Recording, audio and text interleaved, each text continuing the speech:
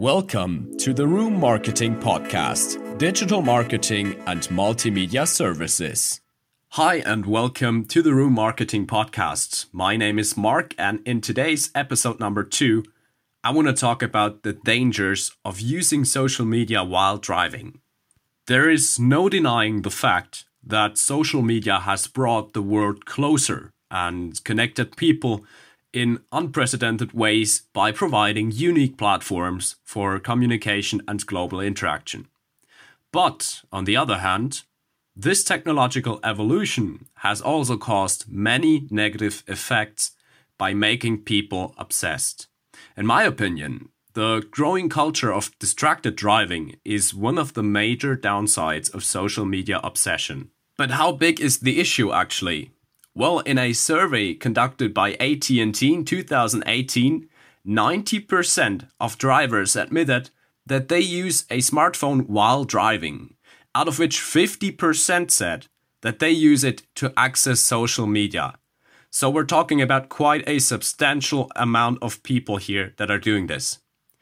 Another research revealed that more than 10 people die and over 1,000 people get injured every single day due to distracted driving.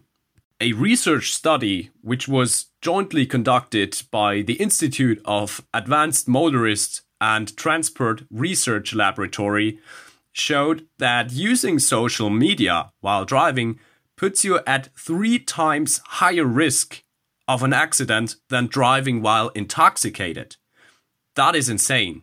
According to the research, using a smartphone while driving can slow down a driver's reaction time by up to 38%, whereas drinking reduces their response time by only 12%.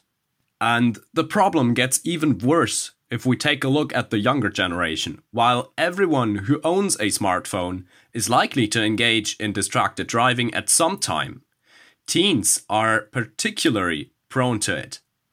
It is estimated that about 50% of teen crashes are caused because the drivers were using social media apps or, in some cases, were texting. Just recently, a 17-year-old girl from Georgia pledged guilty to first-degree vehicular homicide because she caused an accident while using social media and driving at the same time. Christina Pavan Baker was using Snapchat while driving at 106 miles per hour, due to which she crashed in a curve. The accident took the life of Christina's best friend, who was with her in the car. Now, this is just one example of accidents caused by a teen driver's diverted attention. The rate of such accidents is much higher than we think.